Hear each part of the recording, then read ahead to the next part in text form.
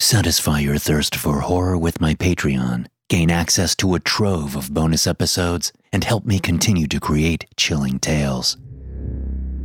I know what this is about, the man across my desk sneered. You're trying to find out why I'm a psycho or a junkie or a career criminal. You're trying to find out why I can't just live in a little plaster box and pay my taxes like everybody else.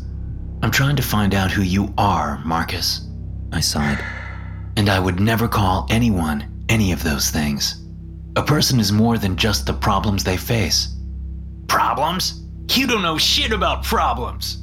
I may not be like those sad fuckers out there. He gestured to the other homeless waiting in the hallway of the center. But I've got a big fucking problem. That's why I'm here, Marcus. Why don't you talk to me about what's troubling you? Because I want to sleep under the stars tonight, not get dragged off to some padded cell in a straitjacket. I leaned forward and pushed up my glasses, stroking my chin like I just couldn't find the right thing to say. It was a disarming gesture that helped people to open up to me. As a social worker specializing in homelessness, I needed every helpful strategy that I could get. Most of the people I worked with viewed me at best as a waste of their time, and at worst, as a threat. The more I understand, the more I'll be able to help. That's all I want, Marcus, to help you. Will you let me do that? The 20-something blonde across the desk from me rolled his eyes. They were red and dark-pitted from lack of sleep. Apart from that, however, Marcus wasn't a typical case. He was well-dressed and clean-shaven, even though his suit had seen better days. Look, if I talk about this, there might be consequences. Horrible consequences. It might even bring her into your life. And I don't want to be responsible for that. I've got enough shit to deal with already. Marcus grabbed the arms of his chair and pushed himself to his feet. If he walked out that door, I was sure I'd never get another chance to get him the help he needed. Marcus, it says in your file that you never sleep in the same place twice. Why is that? Marcus paused, his worn-out pack halfway up his back. Through its bulging seams, I could see his tent, sleeping bag, and clothing all packed neatly away inside. It's because of her, isn't it? Marcus sat back down. You have to promise me that I won't get locked up anywhere, the young man muttered gruffly. And that if I ever get picked up by the cops or whatever, you'll do your best to spring me the very next night. I need you to promise me all that, and mean it. Look, I know it's a tall order, and it's okay to say no. I'll just walk out that door. You'll fill out your little form, and we can both pretend that this conversation never happened. As he looked across the desk at me with those soulful, sleepless blue eyes, I had the strangest feeling that he was the one taking pity on me. Marcus, I grabbed the young man's hand solemnly. I promise that I'll do everything in my power to meet your conditions, should they ever arise. Marcus looked around, as though to reassure himself that no one else was listening. The troubled expression on his face was one I recognized. He was struggling to convince himself to open his inner world to a stranger. I let him sit in silence for a while, knowing full well that at this point, what happened next was up to Marcus. Sometimes it's so right it feels wrong, he said suddenly. You ever been in a situation like that? You find the perfect job or the perfect girlfriend or the perfect opportunity, but there's something off about it. Know what I mean? I nodded. It was like that with the apartment. Marcus went on. My lease was running out, and I couldn't find anywhere that wasn't an hour away from work or a total scam. Then I found it. 2 bedrooms, 1.5 baths, newly renovated but in a handsome old building. It was so close to my work I could walk there. And the price, it was less than half of what I was used to seeing. I flipped through the contract looking for a catch, but there wasn't one. The place was rented by a small property management group that only owned a few buildings. I seemed like a reliable renter, they said. And I guess they liked that. Marcus laughed bitterly. I still remember how it felt, looking around at those bare wooden floors and perfectly white empty rooms. I still hear my gut instincts whispering to me, something is wrong here, get out now. But what can I say? For $800 a month in the heart of downtown, I signed right away. I moved in a few days later after work. It was late, and I was too tired to mess with unpacking all those cardboard boxes. I fell asleep on the bare mattress without even bothering to take off my suit. Marcus rubbed his sleeve thoughtfully, and I realized he was referring to the same suit he was wearing now. I had horrible dreams that night, but try as I might, I couldn't remember any of them the following morning. Marcus shuddered. Then I noticed the footprints. It looked like some barefoot person had crossed the dusty floor and stood just inches away from where I'd been sleeping. Funny thing was, those bare footprints started from the wall and didn't turn back. Like whoever it was had walked out of a solid brick wall, hovered over me all night, then disappeared. Was I creeped out? Sure, a little. But I also had to be at work in an hour, and I had no idea in which one of those damn boxes my coffee pot was hiding. The next night... A door slammed in the hallway and Marcus jumped. Look, do you mind if we walk and talk for this next part? I need a cigarette, and I really don't want to tell this part of the story indoors, just in case. It was my policy to never meet outside the office. I heard horror stories of caseworkers who were robbed at gunpoint, stabbed with dirty needles, or simply got too attached or crossed the boundaries of professionalism in ways that ruined their careers. I don't know why I made an exception for Marcus. Perhaps I, too, needed some fresh air. There was something claustrophobic about his story, the way his eyes kept darting around the room. After work on the second day, I was beat. A picky client with a complicated problem had trapped me on the phone all day, and the stress burned the image of those creepy footprints right out of my mind. When I walked in the door, I kicked off my shoes, chugged a glass of water, and fell onto the mattress face first. I only meant to take a little nap before unpacking more, but when I woke up, it was already dark and someone was chewing on my toes. I stopped walking. I know what you're thinking. Marcus sneered. It does sound crazy. My brain didn't want to accept it either. I didn't want to believe that a naked old woman with white hair hanging down past her waist was gnawing on my foot with a mouthful of twisted teeth. I yelled loud enough to wake up half a city block and kicked her right in the face. Or at least, I tried to. My heel went through her like she wasn't even there. No matter how I kicked and squirmed and fought, it didn't matter. She just kept biting.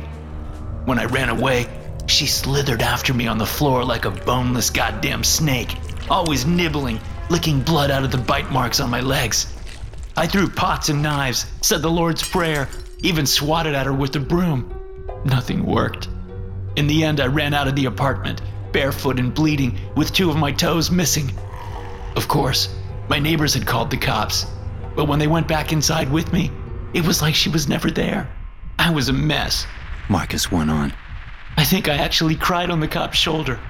The hospital wanted to keep me for observation for a few days, and I said yes to everything. I mean, I sure as hell didn't want to go back to my place, and I was in no condition to work. Every time I looked at my feet, the reality of it hit me like a punch in the chest. A ghostly old woman really had walked out of the wall of my apartment, and she really had chewed off my 2 right toes. The cuts were as neat as though I'd been born without them, and there wasn't any blood in the apartment either. It was like she'd lapped it all up. So no one else could see the old woman who attacked you? I summarized. It's not like I don't have proof. I can show you the missing toes if you want. Marcus knelt to take off his shoe. Hey, there's no need for that. I moved to stop him, and as I did, I felt a ragged gap in the flesh of the arm beneath his suit. During the few seconds that my fingers brushed against it, I couldn't help but notice that the gap was the same size and shape as a human mouth. Marcus stood, looking up at the sinking sun with a sigh. I thought I'd be safe in the hospital. Who wouldn't? There are armed guards and nurses everywhere and emergency call buttons. But even with all that, I still expected to see her come crawling around the corner, a hungry smile on her rotting face. I hardly slept at all that first night. Maybe that's why I dozed off so quickly on the second. Marcus took a deep, shuddering breath. All I remember is the pain, and her face. I'd left my arm hanging over the railing of the bed that second night, and she just chomped down on it. Her tongue jabbed at my veins, thirsty for more blood. Her eyes rolled back in her head, Her tangled hair and decrepit face shook from the joy of it. Then the nurses came running in, and she was gone. The chunk missing from my arm was the only proof that she was ever there. The doctors couldn't explain it, but after hearing my crazy story, they didn't want to just let me go either. In the end, I had to break out of the place. I made a mental note to check the hospital database for any record of Marcus's story. You wanted to know why I live on the street, right? Marcus's shout brought me back to reality. That's why. Because every time I stay any place for longer than a night, she shows up again. I don't know who she is or why she chose me to torture. All I know is, if I ever spend 2 nights someplace, I'm done for. That's why I need you to help me. Make sure that no matter what, I never sleep in the same bed twice. Otherwise, she... Marcus sniffed. I was surprised to see tears pouring down his face. She won't even leave the bones, man. She'll drain me till there's nothing left. I can't remember what I said to that, or how I concluded my interview with Marcus. I just gave him my card and wished him the best while I tried to pretend my mind wasn't buzzing with unsettling images of his bizarre story. When I finally calmed down, I realized I hadn't scheduled a second appointment with Marcus, or even established a way to contact him again. I'd have to rely on him to get in touch with me, which, considering his homelessness, wasn't likely. The guilt ate at me while I typed up our conversation and archived the file. Marcus never came back to the center after our talk, and I knew better than to go looking for him. I'm ashamed to admit that after a few years, I completely forgot about him, until I got the phone call. It wasn't the harrowed young man in a business suit who reached out to me, however. It was a police officer from a few states away. He was getting in touch with me, he said, because of something sort of strange that had happened in the county jail. Marcus Reginald Brownwell, male, Caucasian, 31 years old, had been detained a few days earlier for vagrancy. Since then, he'd been no end of trouble, screaming about needing to change cells. When Marcus didn't get his way, he got violent. The warden had him transferred to solitary confinement for 3 days. The officer who called couldn't say exactly what had happened to Marcus during that time. The damn cameras all went dead for some reason. He could, however, tell me what was left of Marcus afterwards. An empty jumpsuit and a sickening, greasy stain on the floor. It's the strangest damn thing. I could hear the officer scratching his head on the other end of the line. We figure he's escaped somehow. And since he kept calling you over and over and asking for you, and saying you'd get him out of there no matter what, well, we figured you might know something, Doctor. The sneer in his voice told me all I needed to know about his view of my profession, but I hardly noticed. My thoughts were fixed on the last words he said. Calling me over and over, asking for me, saying I'd get him out no matter what. Of course. Marcus had my old number. When I switched jobs to work for an NGO, I'd updated my contact information with all the contacts I could find, but I hadn't been able to find Marcus. And if I was being honest with myself, I knew the real reason why.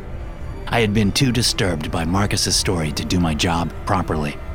I didn't take down his information when I should have, and as a result, I had the first dream last night. The sheer horror of it, and the fact that I couldn't remember any part of it afterward, made me think of Marcus. Then, beside my bed, I saw the footprints. I'd been remodeling the kitchen, and with all the powdered plaster everywhere, it was easy to see that whoever had been standing beside my bed all night had walked out of the kitchen wall. A packed rucksack is leaning against my desk. I hope I've got everything I need.